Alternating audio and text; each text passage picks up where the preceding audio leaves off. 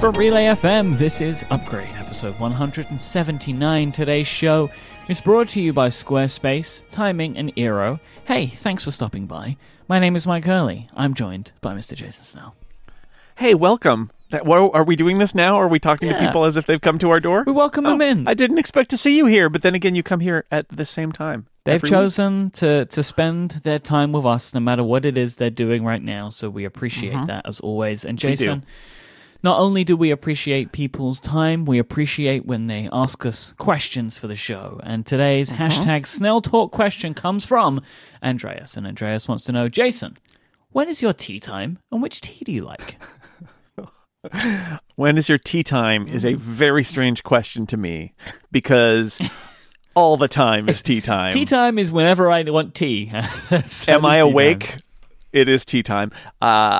So we get up in the morning, usually awakened by our dog, who wants to be fed, and she will walk back through the hallway to our bedroom, clip clop, her little claws on the wood floor, and then she will wander around our bedroom grunting as she does, because she doesn't bark, but she does grunt and whine a little bit.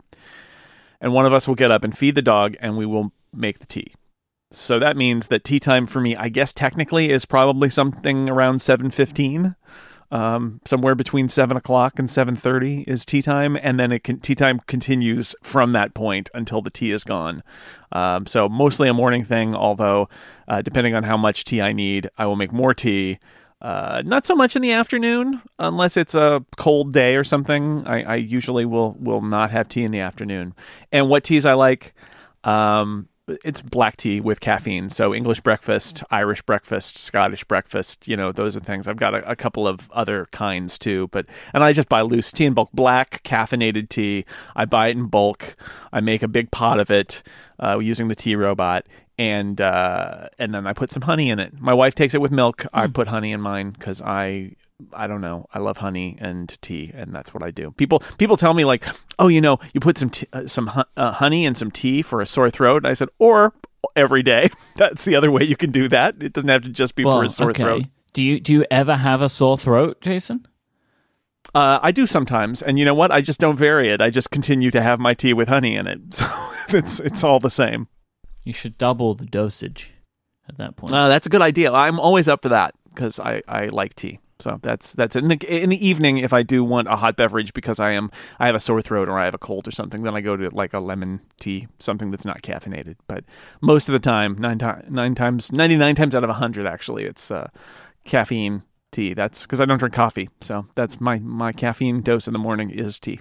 Thank you so much to Andreas for submitting the question. If you would like to ask us a question about basically anything to open the show, just send a tweet with the hashtag SnellTalk. They go into a document, and I pick them out. And we will open up the show with our only piece of follow-up for this week, and it is about HomePod audio sources. So, as of last week, there was still much confusion about what could actually be played as audio on the HomePod and how. So one of the questions was, people had seen, if you go digging through the technical specifications, that there's a Bluetooth chip in this thing. So great. It works as a Bluetooth speaker, right? No, it does not. You cannot use the HomePod as a standard Bluetooth speaker. Right. It is AirPlay only. Yeah, Bluetooth seems to be for pairing or some other kind of like connectivity with your iOS device that's setting up the HomePod. That's why it's there. It's not being used for an audio source. I will say I find that to be a shame. Because the chip's in it. Like, I know that I do share the feeling of I really wish there was a line in on this thing, because I would like to connect my TV to it. But I whatever, like it isn't, so I'm not going to complain about it because it's not there, like whatever. But if there's a Bluetooth chip in it, like at least let me connect to it. But I would say probably for the most part, I'm going to be fine with AirPlay, I reckon. Will probably be totally fine, because if I think about what would I actually like to connect to Bluetooth, it's my phone. So AirPlay should be able to work for me in basically every situation that I need. But I get the frustration of like, there is a chip in there, right? Like you put the chip in, but you're just deciding to kind of to lock it up. Anyhow, Apple has also confirmed that the HomePod will work with both iTunes Match and purchased iTunes Music. as well as Apple Music. So you don't have to have an Apple Music subscription to be able to get your music on this thing. It will work with iTunes Match and an iCloud Music library, right, which is iTunes Match and iTunes Music. So confusing, but basically, if you have music somehow in Apple's platform and you pay something to Apple, you will be able to listen to your music, right? You got to pay them something because you either have purchased it or you're paying for iTunes Match or you have Apple Music. So one of those things will get you music in an iCloud library and then you can play it on the HomePod. Beats One is always on and worldwide for you if you need it. And Apple Podcasts are also rounding out the possible audio sources for the HomePod. Yeah, it's funny. I actually just got an email from Amazon because I realized that I was still paying for their, well, it's an annual, but their version of iTunes Match. And what I discovered was that, first off, that they discontinued it, and that unless you're a current subscriber, you can't sign up for it anymore. They actually stopped this program. Yeah, and they want have you to just a streaming service now. That's what they want you to sign up for. They want you to buy the unlimited thing. And I realized I bought the unlimited Amazon Music for one device for my Echo that's in the kitchen, so that it has access to anything we want to play by voice control. And so I don't ever play music on an Amazon Echo that isn't from their music service, so I don't need that upload feature, so I turned it off. But it is funny to think about that, but I know Apple has a lot of customers who are still who don't want to be in the Apple Music world yet. They do have the people who are they bought music on iTunes, they've uploaded the music that they've gotten from other sources, and that's what they want their music library to be. And so that'll work too. We'll see how well it works, but it makes sense that if Apple's cloud services know about music that you get access to, it should play it. So we both have HomePods on order, right, for pickup or delivery on this Friday. Yep. Yeah, okay, great. I was wondering, was there some kind of secret? Jason wasn't admitting to anything, but at least I know I have one ordered to go pick up on Friday morning, so you can look forward to our thoughts on the HomePod on next week's episode, as we'll both have them to play around with. And I'm very intrigued to put Siri through its paces with this device. I have lots of unanswered questions about how the HomePod's gonna interact. I hope Siri answers them, but I don't like your chances. Well, this is I like that. That was very clever. So yeah, I'm very intrigued to see what this product is all about. I have a lot of intrigue about it. We'll see. All right, so upstream we have artwork. You can see it if you use an application that supports MP3 chapters like Overcast or Pocketcast. You can now see our lovely chapter artwork for Upstream, and these are your stories to be paying attention to in the media technology world. So we have been talking about the J.J. Abrams sci-fi drama. HBO and Apple were in a bidding war. The show is going to be called Demimonde. I can't. I think it's Demimonde. Demimonde. It's French, okay. Not Spanish. I went with Demimonde. anything. I just pronounced what I saw was a string of letters, which I've been trying to pronounce in my head for the last 24 hours. HBO scooped it up. HBO outbid Apple, and they have got the J.J. Abrams sci-fi drama.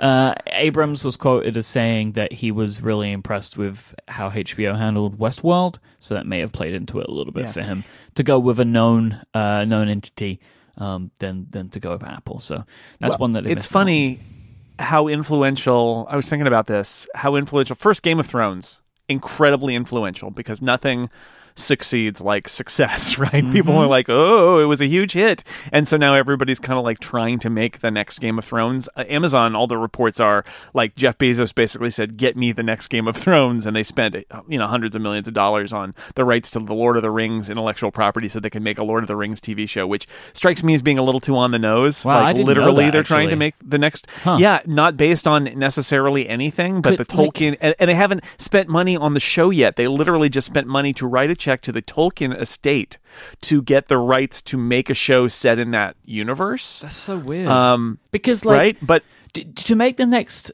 Game of Thrones, you don't literally have to make a magic fantasy show. Well, this is what I was saying. It's a little too on the nose. They're literally just trying to make the next Game of Thrones by going back to the material that is probably the most influential to make stories like the ones George R. R. Martin wrote.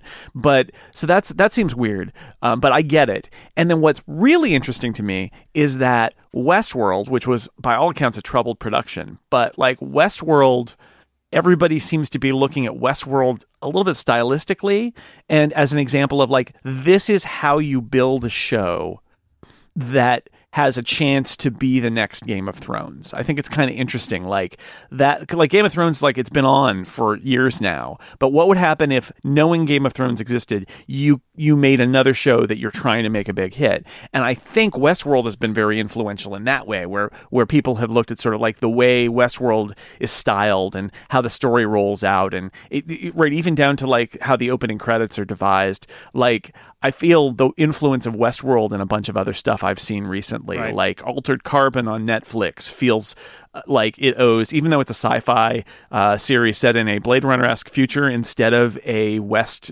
simulation of Western America, it feels very Westworldy to me. And so J.J. Abrams citing Westworld here for another show that's going to be on HBO.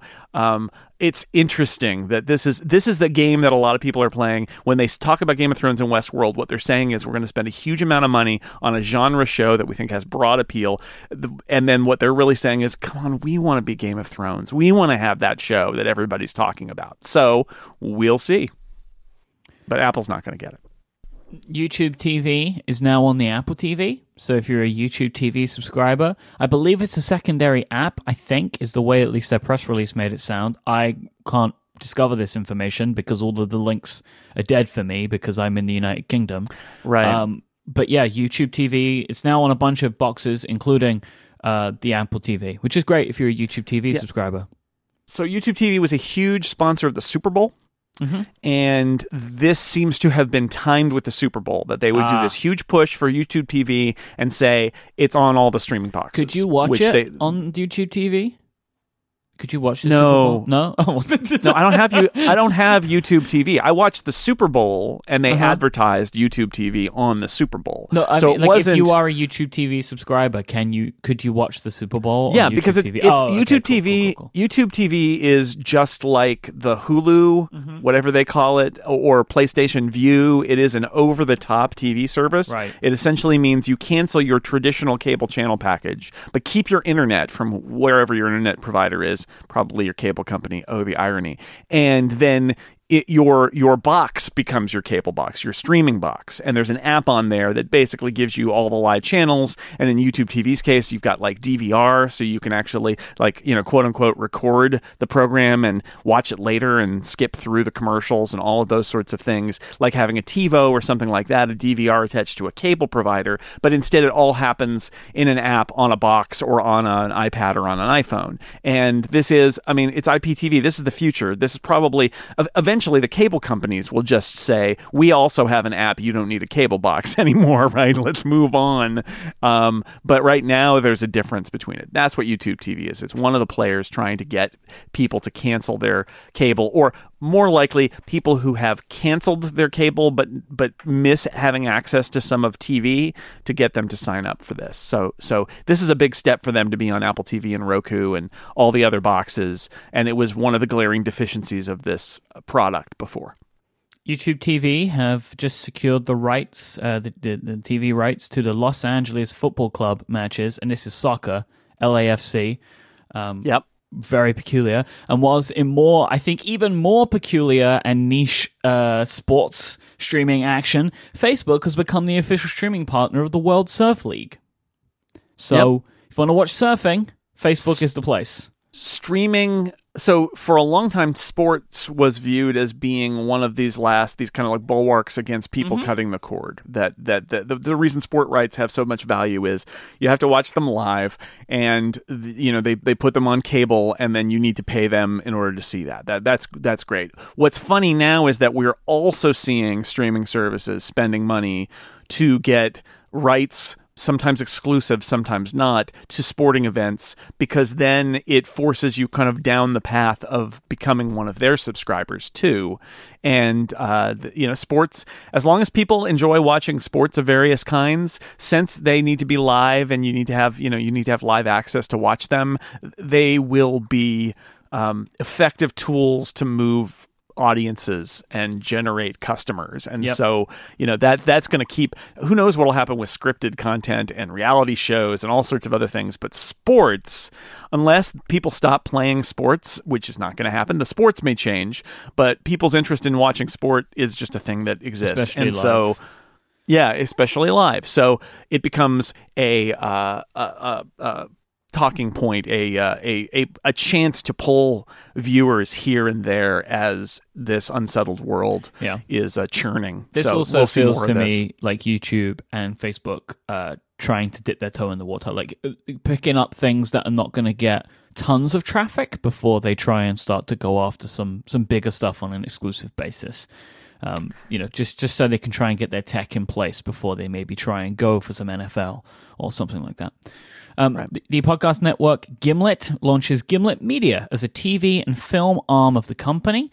They're doing this to try and effectively push their content onto screens, so they're adapting their shows into TV stuff, as well as being involved in current projects that the network has sold away. So it seems like that Gimlet have kind of changed their approach to this. I think previously they were more keen on just selling the rights to stuff, and it's how, I think it's called Alex Inc., which is the show about Alex Bloomberg and kind of his life that was sold, for example, but they are only producers, like executive producers of that project. This feels like Gimlet becoming a lot more involved in trying to do some of this stuff themselves and have more of a hand in the production of adaptations of their shows. It struck me as being a story that also, it reminded me, strangely enough, of kind of comic book companies that, because movies and TV shows based on comics are so successful these days, the owners of comic book companies can be mildly profitable. They're not wildly profitable. They can be mildly profitable. They can also lose money, which is why Marvel went bankrupt in the 90s. So what they've become is sort of a viable business on their own, but also a generator of intellectual property that is raw material for film and TV projects. And I look at this Gimlet deal and I think, well, this is interesting because maybe given all of the investment that's been made in Gimlet, which they need to get back in terms of value, maybe what they've decided is Gimlet's way to really kind of transform itself in terms of generating a lot of money is not making really nice, well-produced podcasts and selling ads on them, or even making really nice sponsored podcasts that people listen to but have a single sponsor who pays Gimlet to make them. Those are two business models they have. But is instead, that's a nice little business, but the way that they transform what they generate is they're churning out things that lead to new intellectual property that can be transformed into films and TV shows and make a whole lot of money that way. And that I'm really not mocking them. That is an interesting way of viewing a business, that you have this little business that people love, just like Marvel Comics or DC Comics. Gimlet podcasts are like that.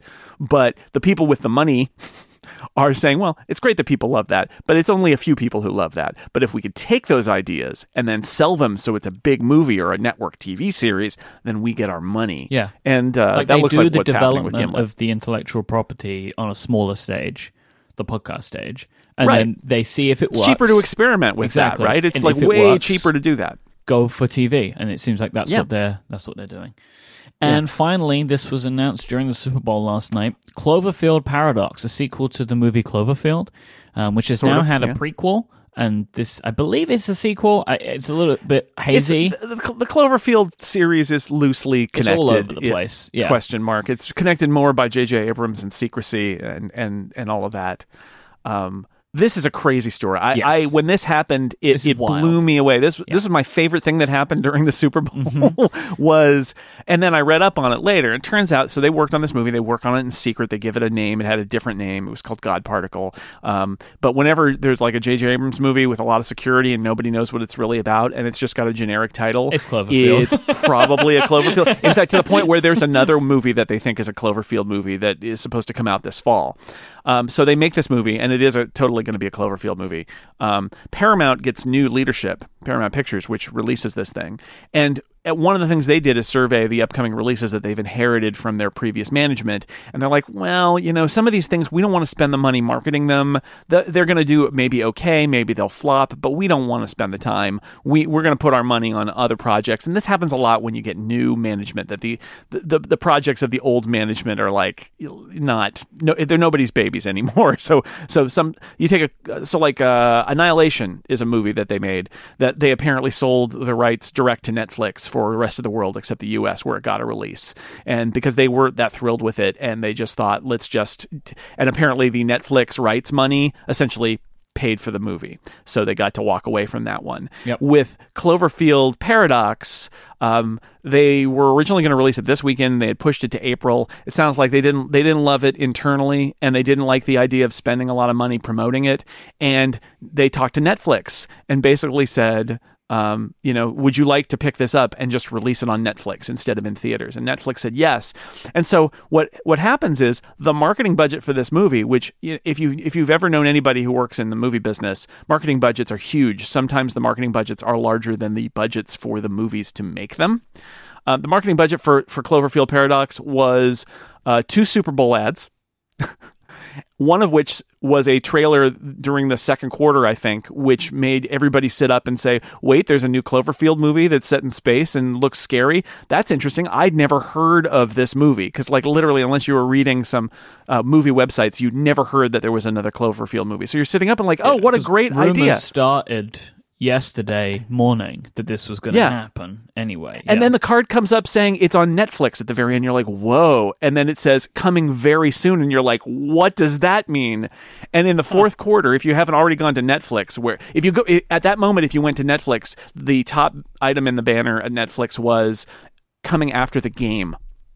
And in the fourth quarter, they ran that ad again and said coming after the game. So they took a movie that most people didn't know existed, and they didn't just premiere the trailer during the Super Bowl. They literally said, it's like dropping an album that some artists have done, right?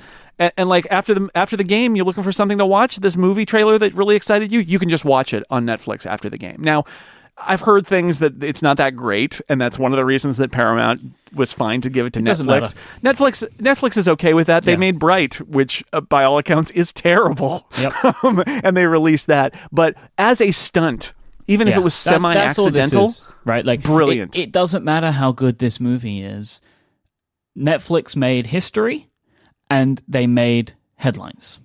I mean, how can you go from I literally have no awareness that they're making this movie to and you can watch the movie now in an evening?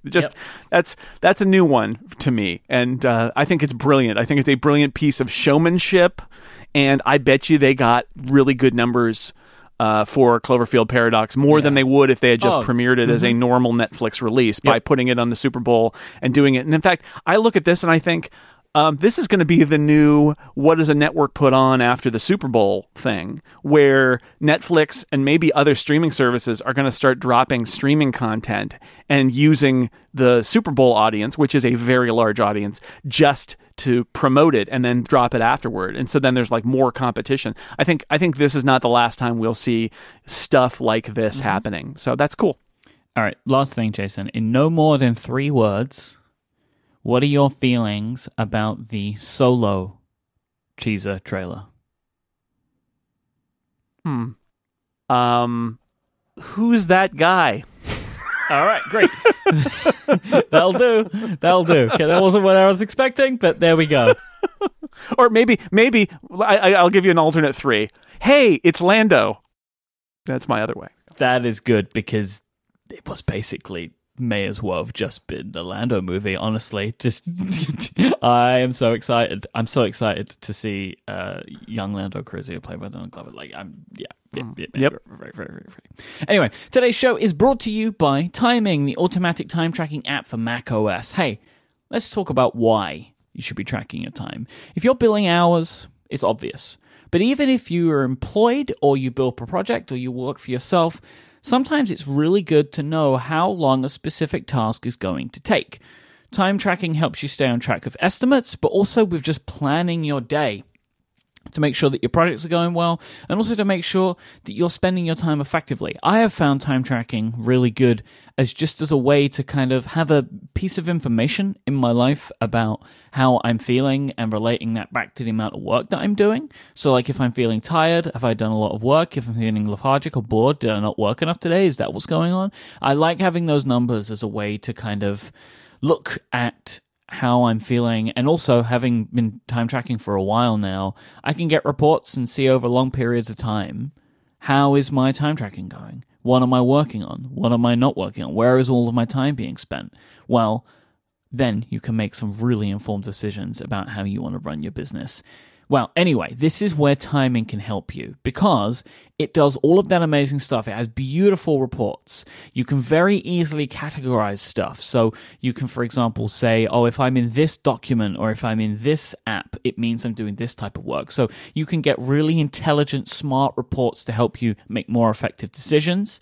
But instead of having to like press and stop and start and stop timers, Timing automatically tracks how much time you spend in each app, document, and website. It shows you exactly when you were working on what, when you were slacking, and how productive you've been, so you can improve your productivity. And also, they have a timeline feature, so it will automatically make suggestions for filling gaps in your timeline when you're away from your Mac, and it will also ask you, hey, what were you doing when you return to your Mac? So you can enter that stuff in automatically so nothing gets forgotten about. Timing are so confident that you're going to love their fuss-free approach. They offer a totally free trial for you to check out. It's a 14-day trial, and you just go to timingapp.com/upgrade, and you can download there, and you'll also save 10% when you purchase by going to timingapp.com/upgrade. So grab the trial and save 10%. Stop guessing how much you spend on your time, and instead focus on doing what you're good at. That's what Timing's all about. We thank Timing for their support of this show. All right, so it is earnings time. Ching. Everyone's favorite 4 moments of the year. But this is the big one. This is always the big one. Q1 2018. Now, what that means for anybody who's not keeping score, this means the holiday quarter of 2017. The way that the quarters are broken down is when they're reported, not what they're actually accounting for in calendar time. So all this financial stuff, kids. All right, so what we're going to do here, I'm going to run through some of the statistics, and we're going to stop at points to discuss some of the interesting stuff. So, top line, $88.3 billion in revenue, which is up from $78.4 billion for last year. Apple had forecast between 84 to 87, and this was going to be their record quarter. They actually ended up beating that with 88.3. This is $20 billion in profit compared to $17.9 billion year on year. So I just want to stop already right here. We're going to talk about the stuff that made the headlines later on. But I don't really feel like a lot of emphasis is being placed upon the fact that Apple broke their record. They did it again. This is the most revenue Apple has ever generated in a fiscal quarter, and it's by a lot. It's by almost 13%. And there are lots of different things driving this that we will get to, but there are a lot of different dials you can look at, a lot of different charts you can look at to try and determine like what Apple's doing and what Apple's going to be doing. And one of the challenges whenever we talk about financials is there's a couple ways of looking at this that are equally valid. It's all about your point of view. And one of them is, how's Apple doing today? How's their business doing today? And the other is, what's going to happen in the future because I'm investing in Apple, right? And I care what's going to happen from Apple in the future, sort of, but absolutely not from investment standpoint, because I'm not an Apple investor, I don't really write about that. I'm writing about products and about kind of like the company's product path more than I am about the company's cash path or anything like that, even though we're talking about financials this time. So depending on, your perspective, you can get a different view of where they're going, and that's colored by your judgment about how their business is doing. But what is undeniable is that while a lot of people have talked about Apple being kind of maxed out and having reached its peak, and how the implication there from some is that it's going to slide down the other side, which I would argue that if Apple has reached its peak, it's far more likely to idle at the top and just throw off huge amounts of money than it is to come down for a long time. I mean, maybe eventually, but for a long time. But if you look at revenue, it's not true. If you look at revenue, Apple just had its best quarter ever by a lot.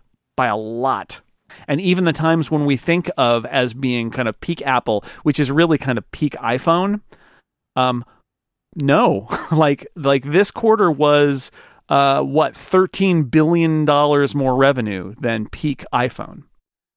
It's and $10 billion more than last quarter. It's a huge jump, 12.5%, 13% on what was already the biggest quarter they had ever had. So you've got to factor that into your equation here, which is Apple is generating more revenue and basically making more money, because it was also record profit, than they ever have before. They broke $20 billion in profit in 3 months. Remember a couple of weeks ago, Amazon reported their earnings, and they did $2 billion, just under $2 billion in profit. And like Wall Street went berserk. And I mean, there was good reason for it, because in the past, Amazon did no profit. Like, that was the way that they worked. Like, they did no profit. They put all the money back into the business. And now they are reporting profit, and they beat their estimates. They beat all the analysts, right? And they did $2 billion. And like, it's incredible. It's fantastic. Like, that's a lot of money. Apple just did 20. Like, and I know, like, Amazon doing that is amazing, right? Like, it is. $2 billion in profit in a quarter is berserk money, right? And I know that we are obviously very biased towards Apple and everything they do, blah, blah, blah, blah. But we do get desensitized to these numbers. And Apple did 10 times that profit this quarter. Like, right, you could argue that Amazon manages its profit, right, and that it can throw off within a certain span as much or as little profit as it wants to. Yep. But yes, as it is easy to get used to Apple's numbers and to lose sight of just how staggering they are, even compared to the other tech giants. This is, Apple. If this is peak Apple, it's peak Apple like today. There was somebody on Twitter who was saying, responding to some tweet of mine that got retweeted, who was like, oh, well, Apple topped out 4 years ago, and since then it's all just been flattered down. And it's like, no, if Apple topped out, it topped out right today. Like, and maybe it's downhill from here. It's not, but yeah. If what you're saying is they've topped out on their products, like, that's fine for your opinion. The rest of the world disagrees with you, right? Like, because they keep pumping more money in. And it depends on how you measure it. Yeah. Amazon in that quarter, so in this quarter, they did $60 billion in sales, right? So it's like, it's close. Obviously, they are doing very different. They have very different business models, Apple and Amazon. So the way that the profit comes out and stuff, but still, Apple did 20 billion more than that, right? So it's like the sheer numbers that they are operating in are so wild to me. Like, I often talk about like how I believe that it's hard to imagine Facebook being knocked off where they are in social networks, right? And like, because in the past, there's always been a social network that comes to take down the big one, right? Like MySpace, Facebook killed it, right? And there's always been stuff before it, like LiveJournal, there's always been ones before it. But Facebook is at a scale now where it's significantly harder to do that because they're so huge and they're just getting bigger by acquiring the cool kids stuff, right? Like, there's so many stories right now about how Snapchat is falling and Instagram is rising, like this. So Facebook are just continuing to increase their span, making it harder and harder for somebody to knock them off. So like, I think like maybe Facebook is always going to be the biggest social network. Like, for as long as there are social networks, maybe Facebook is the one forever. We don't know. I feel this way now about Apple. Like, they are making so much money, constantly, always. How does somebody beat that? Like, I don't know how you come up to beat the company that is throwing out $20 billion in profit a quarter and is not spending the money. Well, and that's sort of what I was getting at with saying, like, even if you think that they've kind of maxed out, I don't see it coming down so much as in that case, it would just sort of level off and go for a while. And then eventually, if they, depending on how they execute, they can lose sales and, their profits will subside. And look, I remember when Microsoft was an unbeatable giant. And the fact is, Microsoft, although no longer relevant in a lot of ways that it was relevant and no longer seeming unbeatable, still is a pretty amazing business, right? So there's that too. They still make a lot of money. So we'll see what happens with Apple, but they're in an incredible position. And it's also funny for those of us who got tired of hearing about Mac market share over the years that Apple doesn't have the market share lead in almost any category, if any category, but it makes huge amounts of money and huge profits. And that's because it's basically in the markets that it's entered, it's chosen to compete in, it does incredibly well. And then there are a lot of places where it just doesn't go. And that's something that I think is a key misunderstanding that a lot of people have about Apple, where it's they think that Apple should be fighting a market share game and being in markets that Apple chooses not to be in, and they don't understand that. But you can't. I mean, we need to break down the products, but you can't dispute the revenue and the profit here. It's shocking how huge it is, and increasing. It's increasing. They're still growing. I mean, what? Maybe in 2019 there is a $100 billion revenue quarter. Maybe that happens, right? Like, maybe it's only increasing. If it continues to increase at the rate that it's been increasing, maybe that happens. Wow. Keep in mind that what we're also talking about here is that Apple's revenue has almost doubled in 6 years. Doubled. That's a lot. So let's talk about some products. This is an interesting one. The Mac is down $6.9 billion in revenue compared to 7.2 year on year. 5.1 million units sold compared to 5.4 million units sold. Throughout the whole of 2017, sales in revenue and units was up year on year from the quarters previous. So 2017, the entire year was up from 2016. We're starting 2018 down. Why? I don't know. Because in theory, 2017 was tough. It got better at the end, right? With the iMac Pro. So what's happened? What's happened to the laptops that were selling so well? I don't know. I mean, this is still I think the way I would put it is I suspect this is because they sold so many Macs in Q4 in the previous quarter. Because if you look at their sales numbers, sometimes they sell really well holiday quarter, but other times they sell kind of equally well in the previous quarter, the back to school quarter and the holiday quarter. Mm-hmm. And so this seems to have been a lot like 2 years ago, where they sold 6.9 billion in Mac revenue in Q3 or in Q4 and 6.7 in Q1 of the following year. And this time we got 7.2 and 6.9. So I wonder, just off the top of my head, I look at that and I wonder if there's some correlation there, because what happened in last year is that they had not a lot of sales in Q4 and then a huge sales spike in Q1, which is the holiday quarter. So last time that spike was big, and this time the spike is not so big, and you're comparing year over year.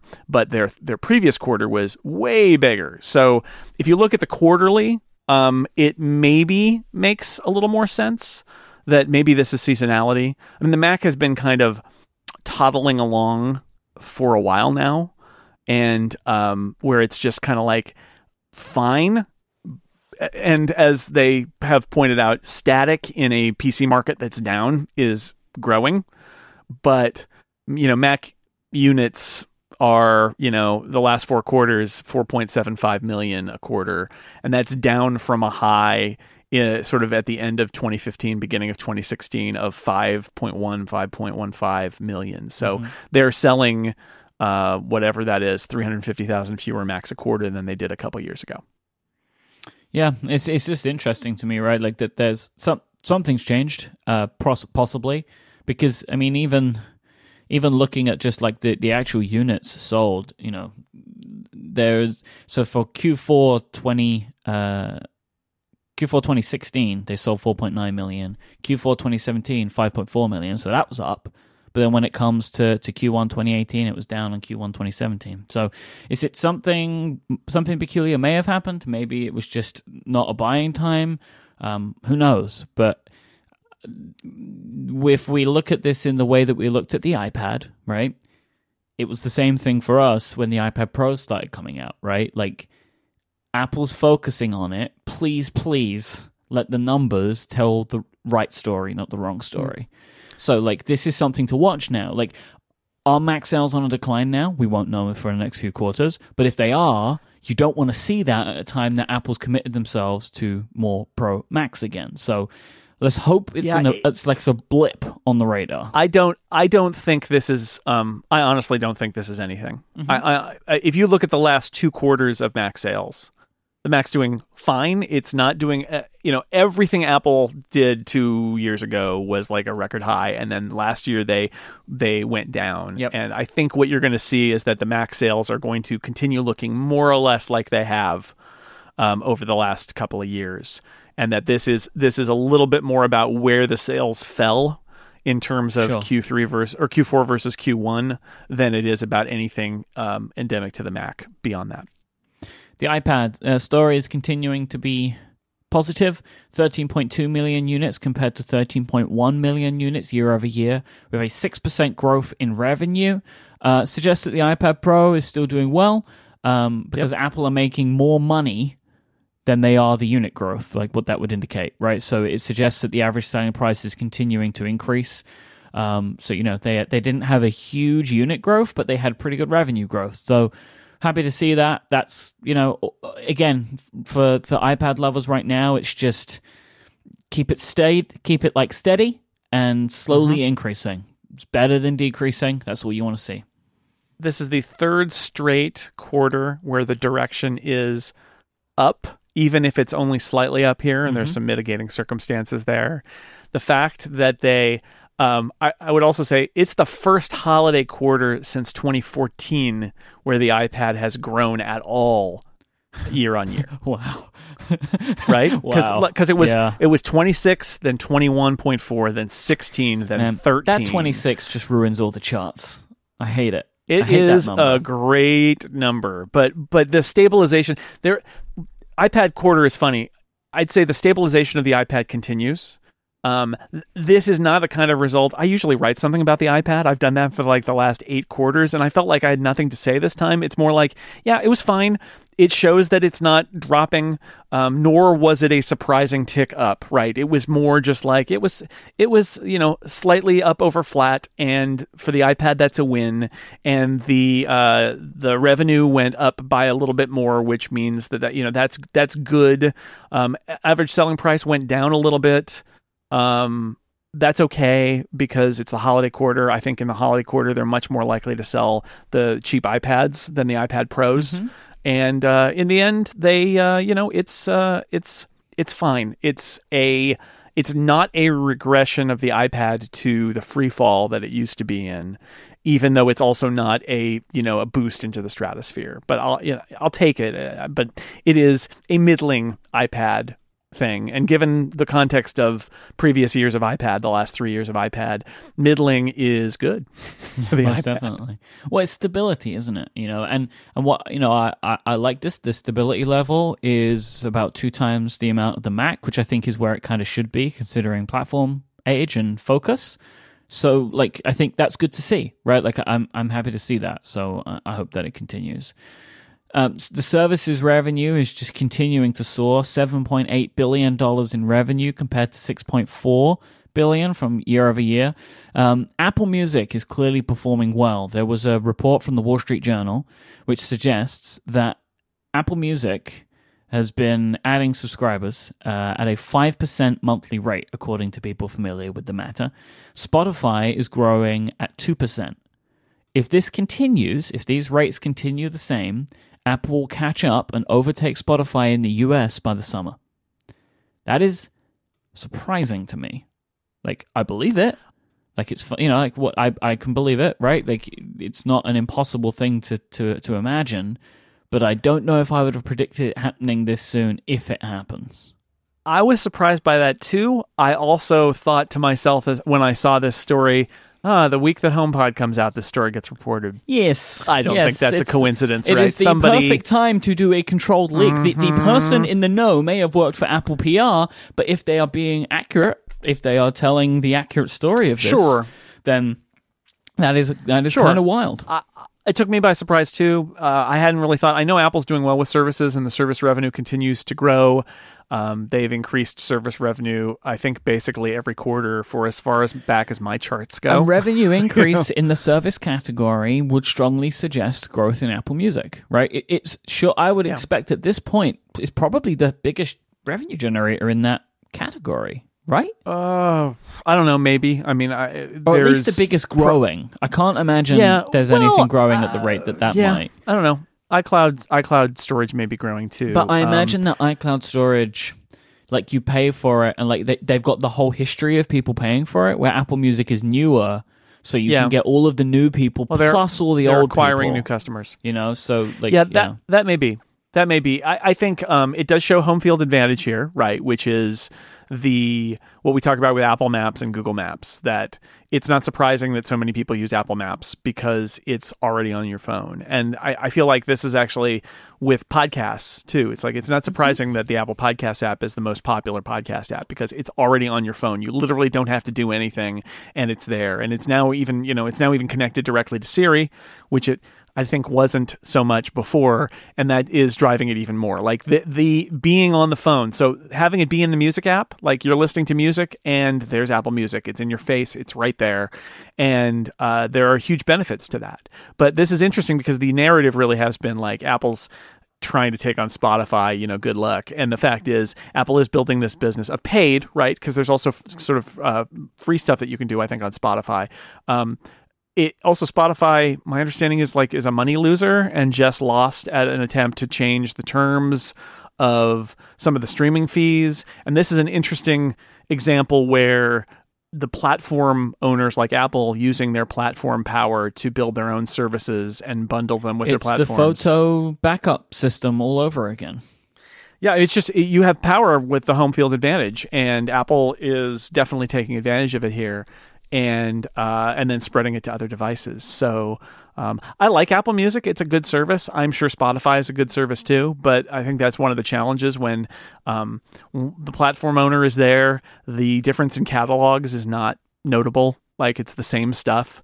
And if you have all Apple devices, Apple Music is awfully convenient. It's awfully inconvenient if you have anything else other than a Sonos because it doesn't work with anything else. But so services is big. It didn't go up as much as I think it's gone up in other quarters. We'll have to watch that. Is the services growth slowing down a little bit? But Apple seems really confident that it's going to continue to grow and be a huge part of their business. And this is one of the reasons, the services stuff is one of the reasons why they are setting records in revenue, even though other parts of their business are only up a little bit, is they've added this huge other line where they're throwing off now almost $8 billion a quarter in services revenue, and that is one of the things that fuels the engine. Well, we'll expect them to do it again this year, right? TV service. That should be another way to add Apple Music sized increases to this revenue model, like to this area of the revenue. This is the reason they're doing it, right? They are doing this because they want to boost the services, because as long as the services is boosting, like is going up, so will the share price, because that's where they can show growth. And it's a classic Apple move in the sense of Apple has always thought that I think Apple's philosophy, and this comes directly from Steve Jobs, is if anybody can make money from our users, it should be us. Like, we should get first. Yeah, or like, if anyone can do it, we can do it, but better, right? And that leads to, both of those things lead to a bunch of different Apple behaviors, some of which are not particularly like Sherlocking features, right? Is you could argue there are lots of reasons why Apple builds something that turns off a third party, because it's because of the home field advantage. Because, you can download a third party app that does this, but only a tiny fraction of people do that. But when it's in the system, it's right there and everybody's going to use it once it's bundled in, once it's part of it. So that's part of the argument. It does lead to Me Too stuff like the iPod Hi-Fi, which was very much like, how dare Bose make money on the sound dock? We can make one of those too. It turns out they couldn't. And this is a little bit like that, where there are markets where Apple's looking at this. It's very smart and saying, the smartphone is a great platform, and the iPhone is a great platform for things like a streaming music service. And so many of our customers use Spotify. Why not us? Like, why are we letting Spotify get that revenue? Why don't we get that revenue?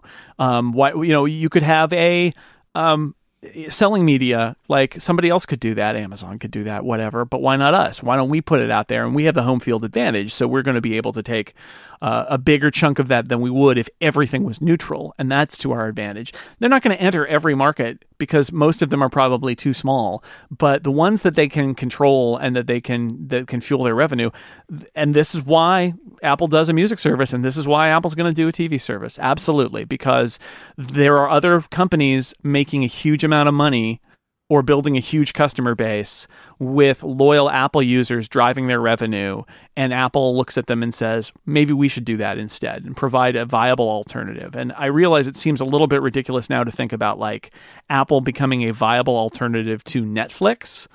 And the dynamics are different because it's about exclusive content in a way that music isn't. But still, that's the kind of idea here. Like, if they can build a business that's a viable alternative to Netflix and it's already on your device, that's going to be powerful. And people will still use Netflix, and they may use both. But it gives Apple another little wedge to get more money out of you. Not necessarily that you wouldn't otherwise have spent. Sometimes it's just instead of someone else. Give it to Apple instead of somewhere else. Like, it's also worth remembering, and we spoke about it a bunch of times during Upstream, right? Like, if you're thinking about what Netflix have been, that's not what the company's going to be, right? Like, if you thought of them as where you go for those TV box sets, like, that's kind of not what they are anymore. They are trying to be the next HBO. Like, everyone's trying to do that instead, So Apple and Netflix are moving towards each other at a quicker rate than it may seem from the outside, right? Like, Apple's not bothering with the back catalog stuff. They're trying to build their own at the same time that Netflix is trying to build their own. By the way, I've been watching The Crown over the last couple of weeks. That is a wonderful, wonderful Netflix original that I thoroughly recommend. It's like House of Cards, but with the Queen. It's wonderful. It's very, very, very, very good. I recommend it. I will say, just as a word of warning, in case you're not familiar with a lot of UK history stuff, they take a lot of rumors and turn it into what look like fact. It's just worth noting that. Like, there's a lot of stuff that was never been proven or was just newspaper conjecture that they kind of play off as if it actually happened. I just ask you to bear that in mind when you watch the TV show. But it is excellent. It is incredible casting. Matt Smith as Prince Philip. Oh, just so good. Yep. Anyway, great TV show. Great TV show. I recommend it. Anyway, iPhone. We need to talk about the iPhone. That's where all the headlines have been. It's where always, but maybe even now more than ever, we need to talk about the iPhone. Oh, yeah. Before we do, let me thank Eero for their support of this show. With Eero, you never need think about Wi-Fi again, because they have created the dream setup, a fast, reliable connection that you can get access to throughout your house, all the way out to the backyard, on every level of your home, in every corner, because you can make it as big as you want. You can make the Eero network extend all over your home with the use of the Eero beacon, as well as their new tri-band second-generation model. Eero have made it better than ever before, allowing you to build a Wi-Fi system tailored to your home. The second gen Eero includes a third 5 gigahertz radio, which makes it faster than it's ever been before, to allow you to blanket your entire home in fast, reliable Wi-Fi. And also, it has this new Thread radio in it, which you can use to connect to low-power smart home devices such as locks, doorbells, and more, just natively. It's great with the new radio inside of the Eero. But the beacons, they're really, really cool because all you do is you get the one standard Eero box and you plug that in, you do what you need to do there, and then you take these little beacons, these little things that you just plug them straight into the wall. They're not like any cables or anything like that. You just plug them straight into the wall, and this will allow you to expand coverage to any room in your home. You can add as many Eero beacons as you want, as long as you have just the one standard Eero device. And the Eero beacon even includes a built-in LED night light with ambient light sensor as well. Eero have a great app that will allow you to manage your network, and you can even easily create and share a guest network too.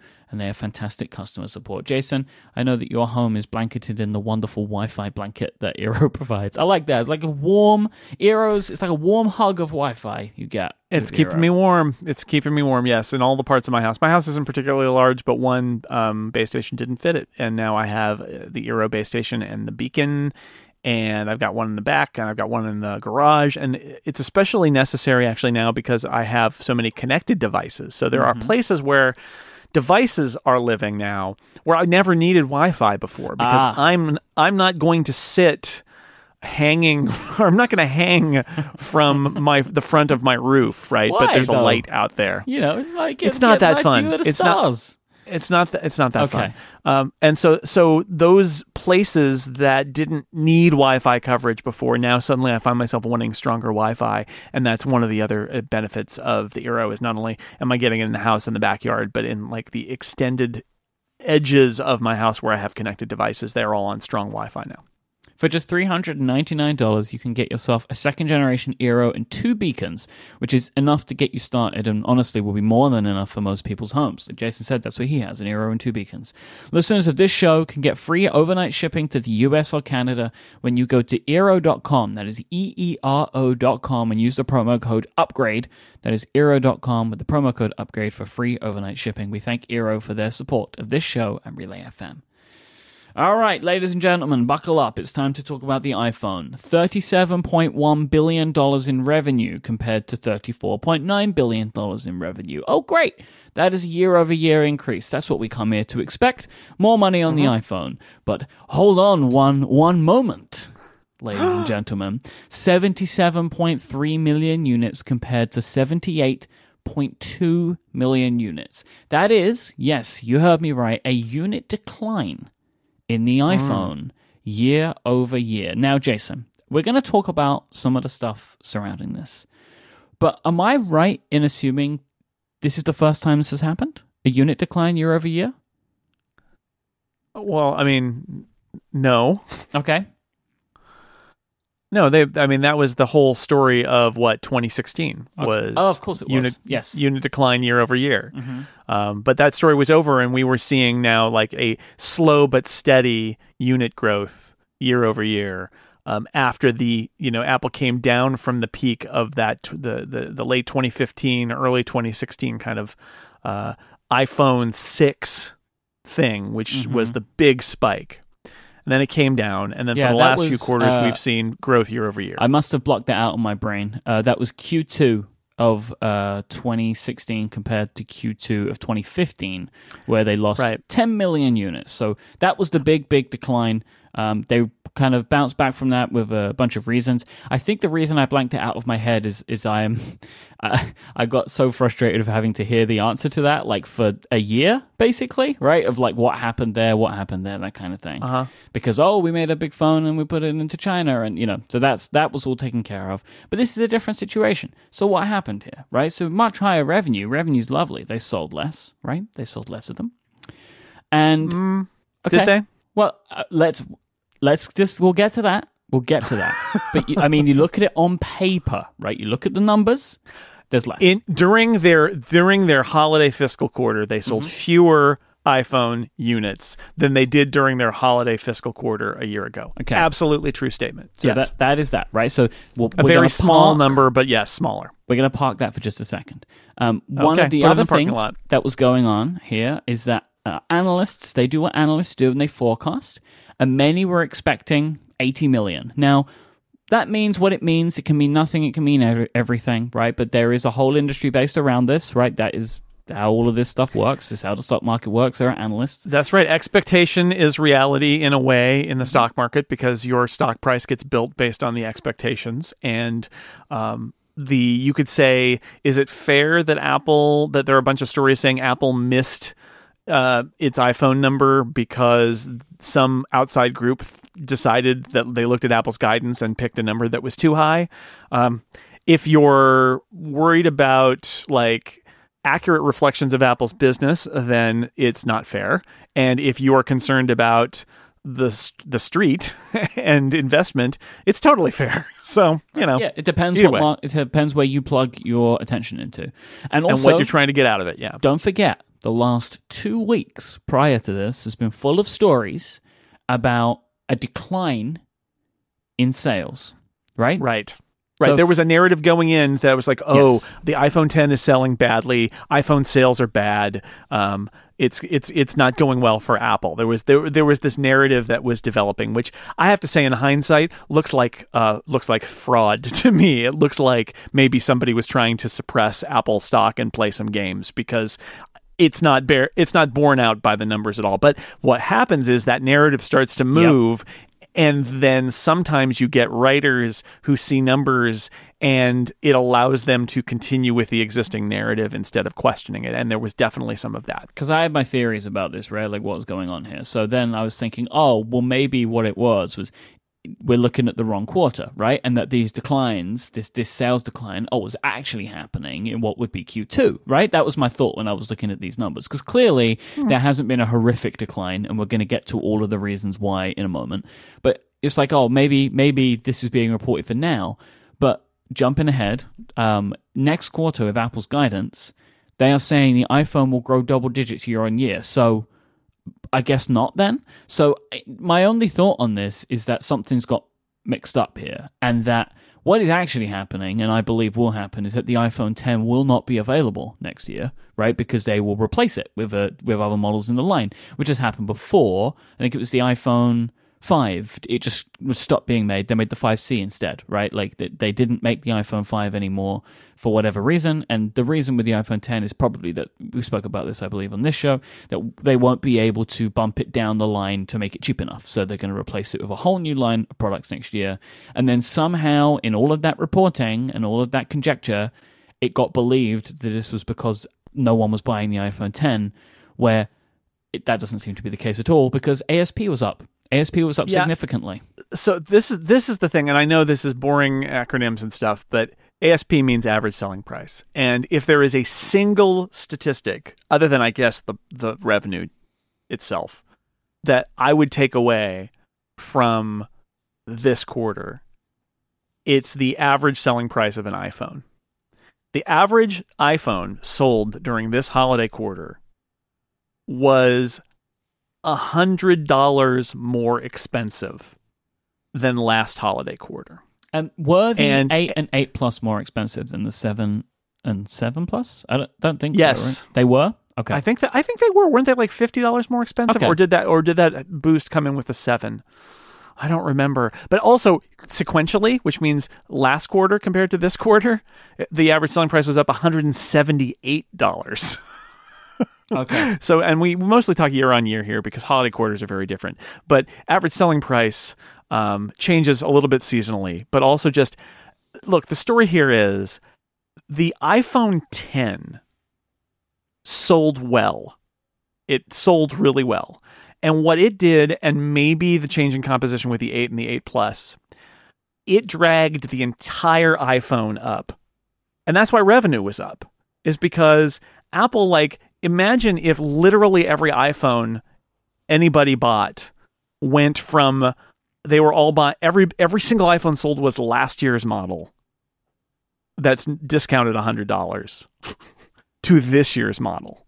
So literally every iPhone sold, Apple got a $100 boost. That is what happened. And that's because of the iPhone 10. It's because the Apple found that there was a portion of the iPhone audience that was happy to give them $1,000 or more for an iPhone. And another portion of the audience that was happy to not and use the iPhone 8, which is the advantage of having the iPhone 8 as well.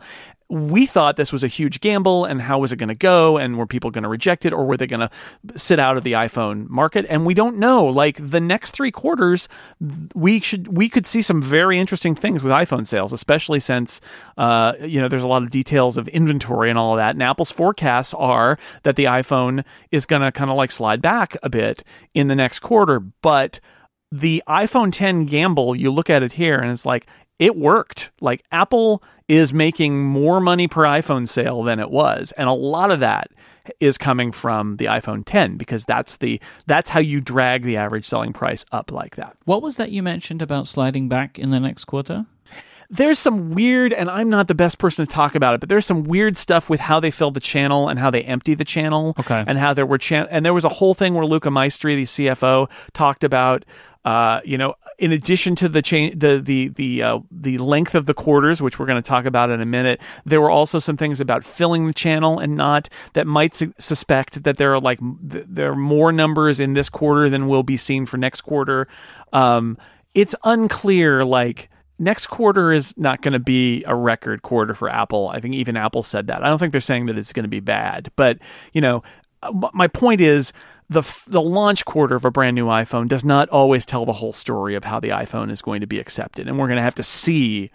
I think next quarter is going to be really interesting, the one we're in right now. They did say about iPhone growth year on year was going to be good, though, right? Like, this stuff is so confusing.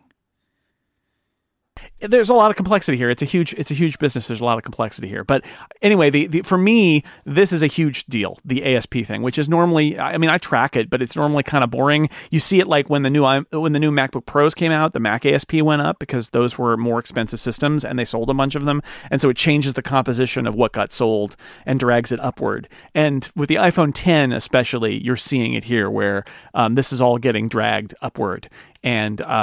And that's what Apple was trying to do. And if they failed, we should have seen it. And I don't think we saw it. I think that the iPhone 10 appears to be a success. Apple also said in their commentary in their call with analysts, which there's a complete transcript at 6 Colors. If you don't want to listen to a Apple conference call, you can always read it or just search for words that you're interested in hearing that Tim Cook said or didn't say. But one of the things they said is the moment that the iPhone 10 went on sale, it was their top selling phone, and it remained their top selling phone all the way through now, like not even through the end of the quarter, but through today, beginning of February, it was still their number one. So for doubters about the iPhone 10 is their number one phone, and then the 8 and the 8 Plus are behind it. And they said in a lot of countries, including China, if you look at like the top 5 selling smartphone models, 4 of them are iPhones. That's so the iPhone's doing okay, is what we're saying. It's doing okay, even though there's some interesting quirks in here. And that Apple's strategy with the iPhone 10 so far seems to be bearing out. Yes, obviously there's a couple of things to note, right? One, the iPhone 10 came out in November, so doesn't get the full time period. We don't know how much that could have affected. There's a chunk of this quarter where the iPhone 10 was not on sale, and people were concerned that would affect the quarterly numbers because there were people holding back from buying an iPhone, and it could wait for the iPhone 10 to ship. Right? It could have. Like, we don't know. Like, there could be effect in there. We're probably never going to know that, but like that there could, if it came out in September, there would have been more sales than there ended up being. Who knows? So here's the thing, right? Apple were repeatedly talking about, and I was reading in the tweets that you were sending out from the 6 Colors Live blog and from other people talking about it, Apple were repeatedly talking about the fact that this quarter was 1 week less as being a key factor in iPhone's numbers. So let me tell you my personal story on seeing this. I roll my eyes and I'm like, okay, there's your excuse, right? I'm like, oh, okay, here we go. Excuses, right? And I mean, I'm seeing the headlines and, I'm seeing that the numbers are down. It's like, okay, this isn't like surprising. And I'm looking at the charts and I'm assuming this is the excuse that they're giving. Like, it's not all that bad, but they want to give a little excuse so they can say why it was the case. And then, like in the same way that they were like giving the excuse for the drop, which we were talking about earlier, as being, oh, well, we had unprecedented demand due to the fact that we sold in China for the first time. That was their excuse, right? And I'm just like, all right, whatever. So I'm like, how much of a factor is it really? So this is some quotes that I'm going to read from Jason Snell, 77.3 million iPhones, which is the highest number ever for a 13-week quarter. Averaged weekly, iPhone sales were up 6% over last year. If you took at how many phones were sold a week during the quarter and just like divided those numbers out, there was a 6% increase year on year. Apple sold more phones per day than last holiday quarter, but the last quarter had 7 more days, right? And I like this. There's a one line from you here. I think you're on a Macworld piece. And Apple wants to make sure that you know it. So like something from Philip Elmer DeWitt. He said, Tim Cook and Luca Maestri mentioned the per-week discrepancy 16 times during the Q1 earnings call. Yeah. So they did. And what's funny about it, so the short version here is last holiday quarter, Apple did a 14-week quarter, which is not what they usually do. They usually do a 13-week quarter. Why is that? Well, 13 times 4 is 52. So that's a year. I think it has to do with where the breaks fall because it's not based on months. It's based on weeks. And they wanted to cover the end of the holiday and New Year's last year. The cynical among us, and I'm not sure whether you can prove, I imagine that they always intended the quarter to fall this way. But let me rephrase this. Apple benefited from this last year. Yes. Apple benefited by having a 14-week quarter because they were trying to show that the iPhone sales had stabilized and were going up year over year instead of what they had done for the previous 3 quarters, which is go way down. So they took the week, right? They took that week. So they get that 14-week, and again, I think it may have been planned, it may not have been, I don't know. Let's say it was planned. But they get to benefit from it because they get that extra week of sales that they get to claim as a part of the holiday quarter. And that allowed them to eke out basically flat to slightly up results last year. So they did that, and they didn't talk about that.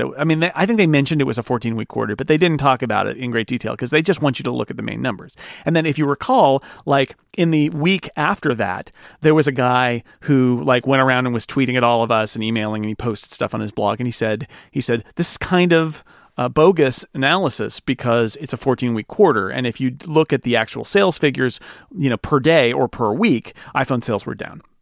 And he was absolutely right. And I remember posting a thing on 6 Colors and saying, yep, he's right. Like if you're looking at this is a nice quarter in that the iPhone sales were not down. But if you look at iPhone sales day by day or week by week, they were down. They were down on average during the quarter period because it was longer. Okay, so this time, Apple doesn't... And at the time, I actually said this raises the bar for next holiday quarter because it's going to be 13 instead of 14, and Apple's going to have to deal with that. And here is where it bit them, which is why they kept talking about the fact that it was 13 over 14. Because the truth is, during this holiday quarter, the average iPhone sales per day were up 6% over last holiday quarter. 850,000 iPhones per day in late 2017 compared to 798,000 iPhones per day during the 98 days in late 2016. By the way, that's huge. 850,000 of something sold every single day. You can divide it by 24 per hour, especially divide when it you by 60 per assume minute. that it is not like that, right? So like there are some days where they sell over 1 million a day, right? Like it's wild. Well, that's also true, right? Yeah. The seasonality, we don't get a level of granularity below this.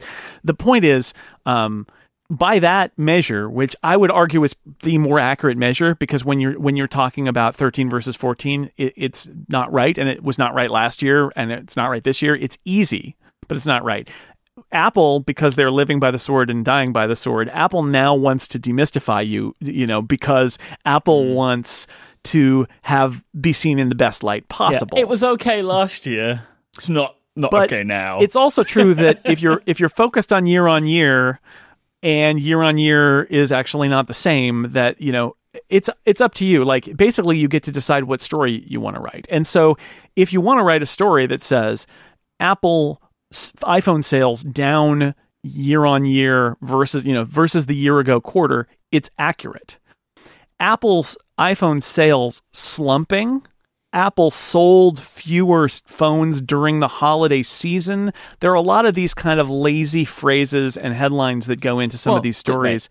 And that's not right. Like, Apple actually sold more. If you take any span of time, I suspect, calendar days between last year and this year, or between 16 and 17 holidays. If you say the month of December, or November 15th through December 25th, or whatever it is, I suspect that pretty much for any one of those spans of identical time, Apple sold more iPhones this year than last. It's close enough, but again, I have a hard time. I want to know it. I want to understand it accurately. At the same time, I don't have a lot of sympathy for Apple, because Apple benefited from this last year at a point where they were trying to show that iPhone sales were no longer sliding. And so now it bites them a little bit.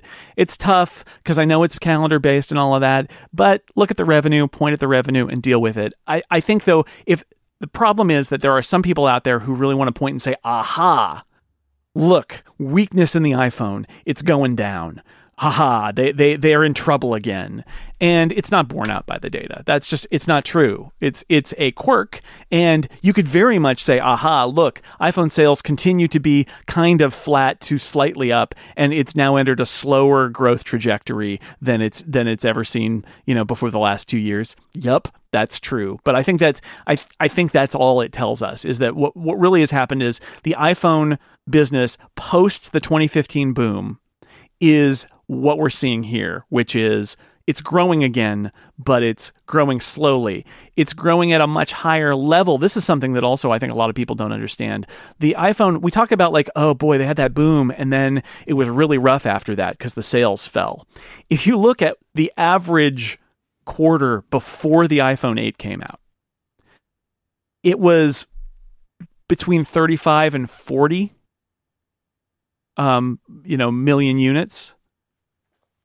And it's now like 53 to 55 million units. So we think of that bump as like a brief success, and then it led to sort of a sad slide back for Apple. But if you look, that bump led to the sea level rising. Like the new normal for iPhone, down from that big bump, is way bigger than it was before the big bump. So they didn't lose, it didn't go up and then back down to where it was. It went up and then went down some. So, again, you can write any story you want here, but I do think that there's some malpractice of journalism going out there where people really want to write a story about how iPhone sales are slipping, and it's not borne out by the data. No, but I think the important thing to remember in this is however you choose to write your story, you're bound to for the future.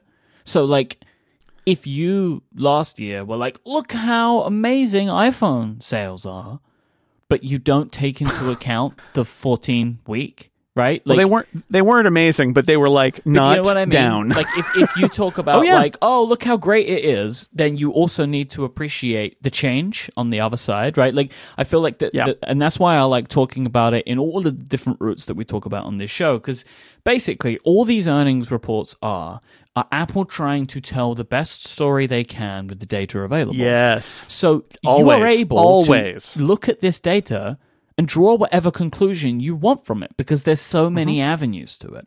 Because Apple do not come into these calls and give you all of the data completely accurately without spin.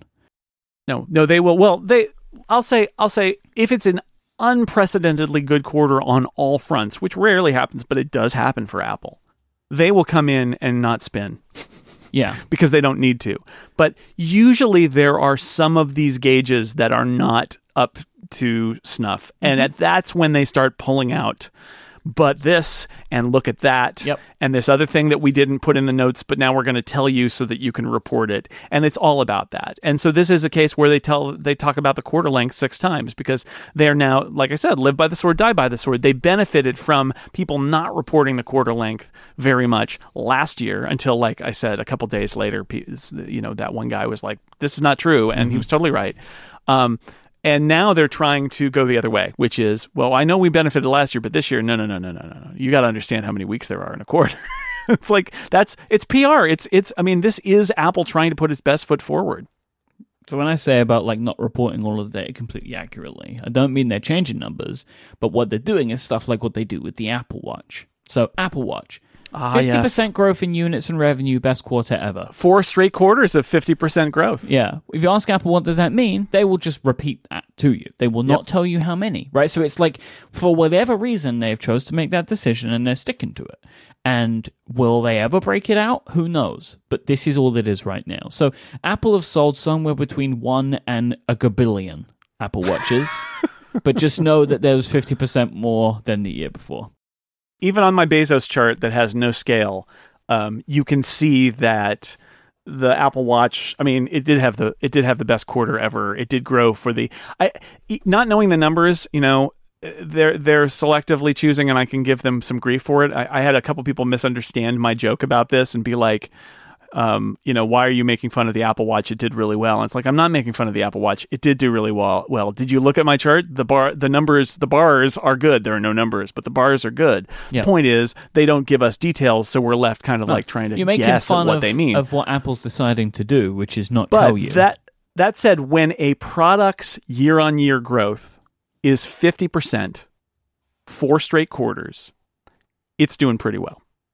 It's doing pretty well. So and so that's what's going on here. Is it's doing really well. And remember, the last holiday quarter was a record sale for the Apple Watch, and the previous one was the best yet for the Apple Watch. So they're not only growing in the intervening time, but they're also putting growth, and I think it's quite substantial growth on last year's record number. So it looks like the Apple Watch is more,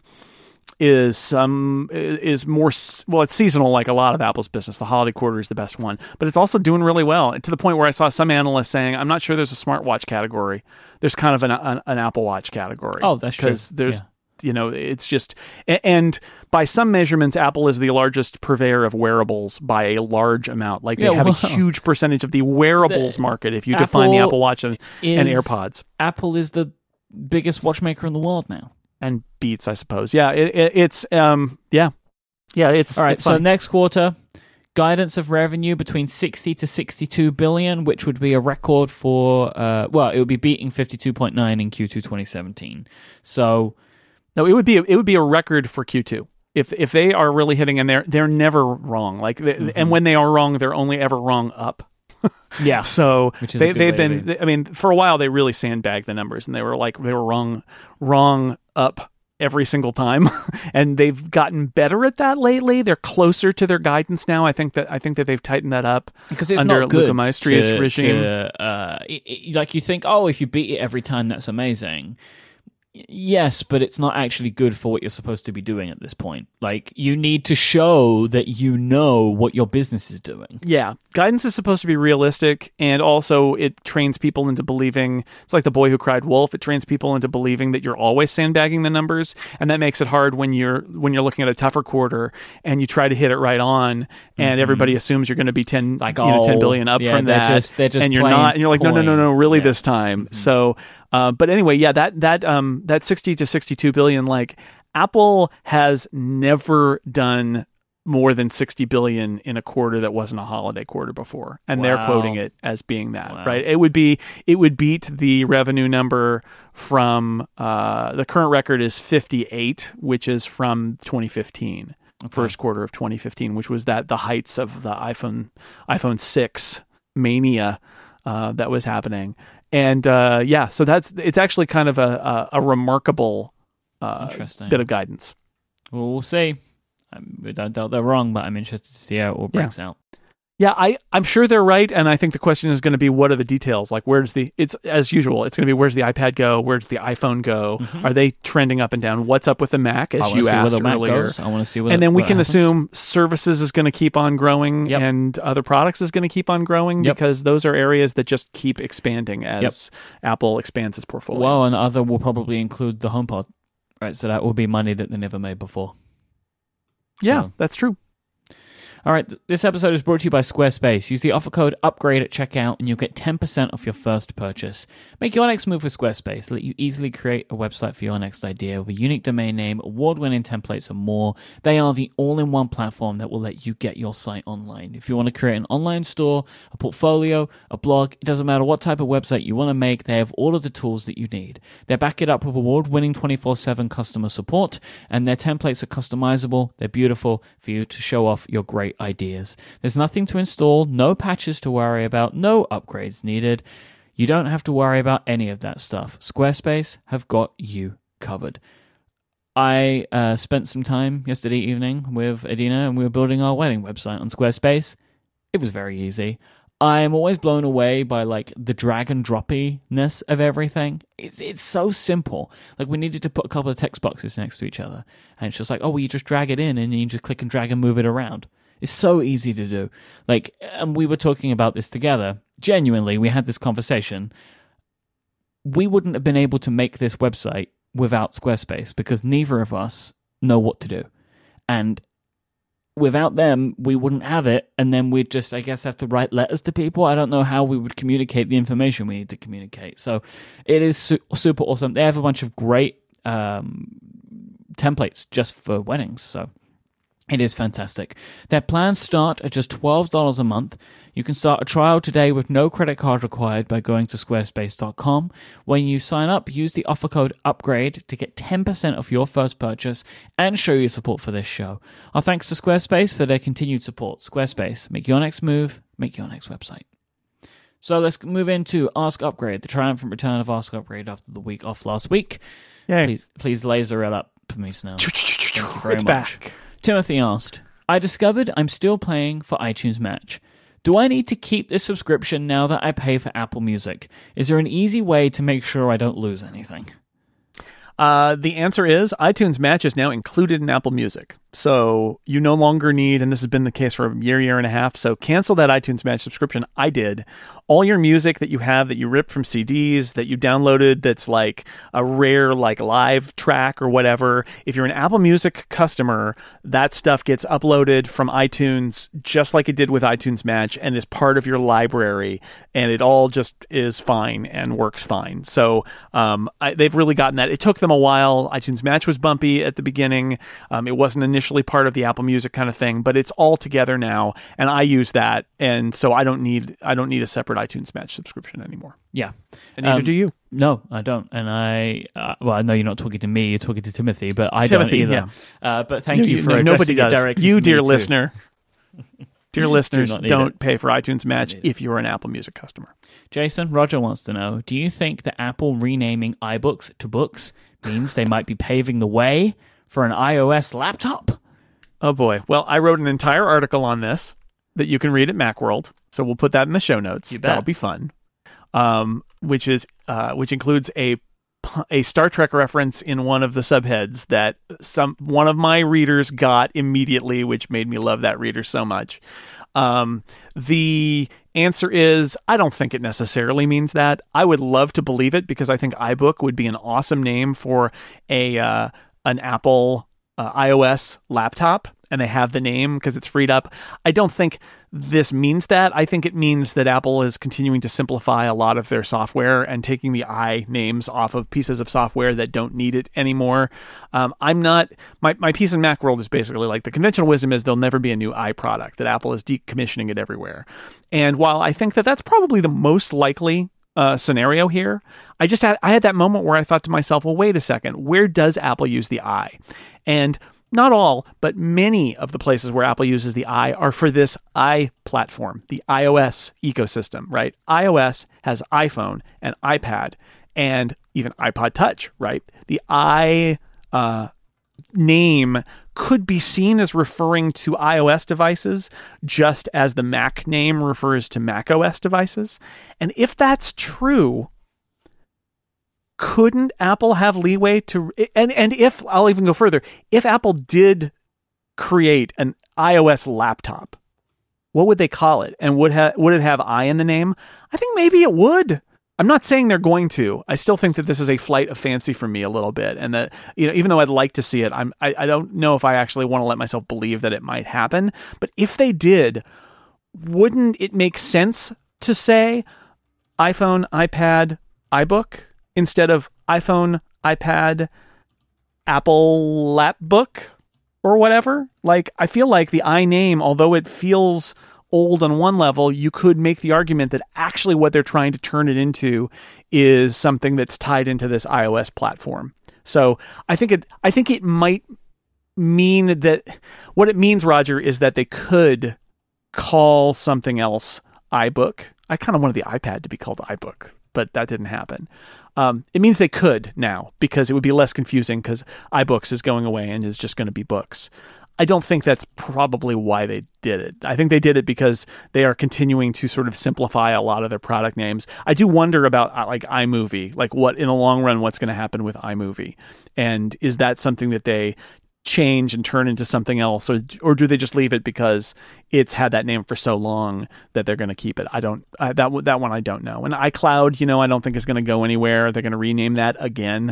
It seems not. And again, Apple's most popular platform is iOS, so on that level, it's probably okay. And then the outlier is the iMac, which again, I think it's not impossible that Apple might change the iMac's name to call it something like Mac, but now that there's an iMac Pro, what would you call that? So I think in general, my inclination is that popular products with I in the name are just going to stick around, because even if Apple doesn't want to ever make anything new with I in the name, those products are too famous to change. But I do think if I were making a new bit of iOS hardware, I would seriously consider giving it an iName, because it would fit with its buddies in the iOS ecosystem. Anyway, that's my short version. You can read the whole column. I went into it. Brianna asks, the 5S can see live photos in messages but can't take live photos. Can the iPhone 8 and other iPhones see Animojis in the same way? The answer is yes. You can somebody can send Animojis to anyone and you can view them.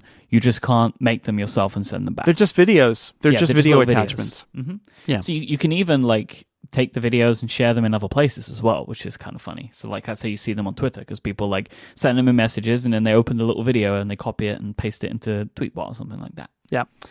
Jeff says, so Apple's gutting macOS server. I'll put a link in the show notes if you're not familiar with what's going on there. Jeff wants to know, do we know anything about what hardware and software Apple runs its own data centers on? I mean, obviously I'm assuming not macOS server. No. Because that would be a shame for them, wouldn't it? So, I mean, do we know anything? It's probably just like Linux or something. I know that they use Azure, right, for some stuff.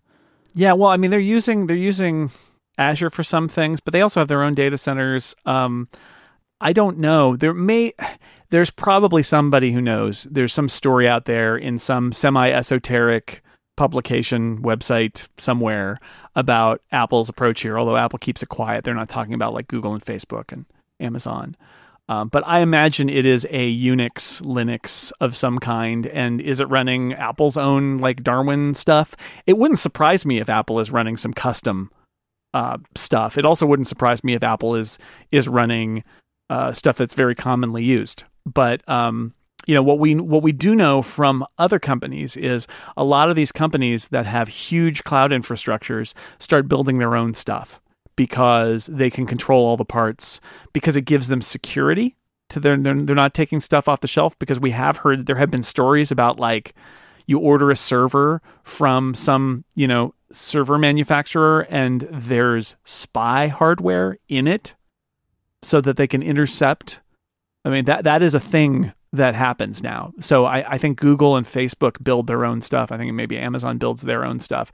So it wouldn't shock me if Apple is using its own stuff. It's not using Mac OS, right? But it wouldn't shock me if it's like its competitors is building some of its own Unix-based servers, running code that it is taking from open source maybe and modifying, or writing some stuff itself to do that. But if somebody has links to like articles about which give us a little bit better idea of what Apple's own server infrastructure is, I would be fascinated to hear about that. Or if you know and you want to tell us so we can pass it on anonymously, that would be great too. But it's certainly not Mac OS. And as somebody who's used Mac OS Server for a long time, I'm kind of sad that it's going away. At the same time, I mean, because it just keeps getting content taken out of it. And the latest update, the story is, pulled a lot more features out of it. But at the same time, a lot of that stuff's still in the sharing control panel, so it's not that There's big. questions from Leon. Regarding the YouTube competition talk, what do you guys think of Vine 2? The most there kind of is to know about this is there is going to be a new Vine. They've got a Twitter account, V2 app. My feeling on this is I'm happy that that they're going to make it, because Vine was awesome, right? Vine was a great little thing, and it was a real shame, actually, I think, that Vine went away. I don't know what I think is how I feel this is going to go for them in the future. Vine, one of the reasons Vine worked so well is that like it was natively embedded in Twitter, and I'm going to assume they're probably not going to be able to get that again. So then if that's the case, then they're just links. Then are people really going to want to watch the Vines? How good of a social network can Vine be on its own? I don't know. My concern is it gets a bunch of hype for like a couple of weeks. Everyone's excited to use it, and then maybe they don't anymore. That would be my concern. What do you think? Yeah, I don't think I have an opinion on this. I mean, Vine... What's funny is that Vine seems to have remained successful after its death. Like, my kids know all these memes that come originally from Vine. And so the idea of this, 6-second video social network, it's just it was a huge missed opportunity to turn it into something that it was Twitter, right, that bought it and then basically just killed it. It's a shame. I think maybe, like you said, like the time has passed and we have to move on. But it's there's going to be stuff that is invented that takes off, and maybe it'll be this, but probably not, because that's just true of anything. Yeah. All right, and last today from Jim. Regarding the Apple Watch always-on display, could there be a bigger concern about image retention on the OLED and not battery life? I don't think so, because you can vary it in software, right? Like if you had an always-on that wasn't the animation and it was just text, the old classic trick is you can move the text around the screen a little bit, just a little bit.